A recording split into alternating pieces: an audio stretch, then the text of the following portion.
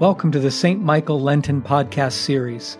My name is Father Ken Brannan, and I will be leading our meditation today, which includes prayers, a scripture reading, and a reflection on the reading. May you be strengthened for the Lenten journey. Let the words of my mouth and the meditation of my heart be acceptable in your sight, O Lord, my strength and my Redeemer. Let us pray. O God, you have given us the good news of your abounding love in your Son, Jesus Christ. So fill our hearts with thankfulness that we may rejoice to proclaim the good tidings we have received through Jesus Christ our Lord, who lives and reigns with you in the Holy Spirit, one God, forever and ever. Amen. A reading from 1 Corinthians chapter 12, verse 27 through chapter 13, verse 3. Now you are the body of Christ, and individually members of it.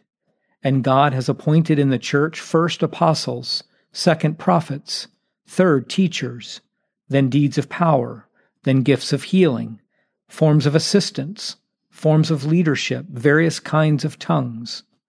Are all apostles? Are all prophets? Are all teachers? Do all work miracles? Do all possess gifts of healing? Do all speak in tongues? Do all interpret? But strive for the greater gifts, and I will show you a still more excellent way.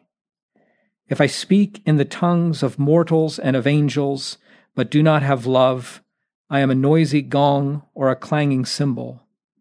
And if I have prophetic powers, and understand all mysteries and all knowledge, and if I have all faith so as to remove mountains, but do not have love, I am nothing. If I give away all my possessions, and if I hand over my body so that I may boast, but do not have love, I gain nothing. Here ends the reading. Our preaching series this Lent is entitled Reorder the Disorder at St. Michael Church. In tackling this topic, we're acknowledging that we give some things first place that don't deserve first place, and ignore other things that deserve more attention. Theologically speaking, we're talking about idolatry. This isn't a popular word these days, and many shut down when they hear it. But bear with me for a second. I'm not going to shame you or beat you up. According to the Bible, the greatest commandment is to love the Lord your God with all your heart, soul, and mind, and your neighbor as yourself. The reason this is a commandment and not a suggestion is because it's hard to do. Left to our own devices, we look out for number one. Sure, we might attend church occasionally or show kindness to someone we like, but are we really ready to put love first? For me, the answer is often no. That's not the end of the world. That's part of being human. The reason we come together to worship or to learn or to volunteer is to remind ourselves that we don't just answer to ourselves. We answer to God, who made us and loves us and calls us by name. In order to put love first, we have to practice it.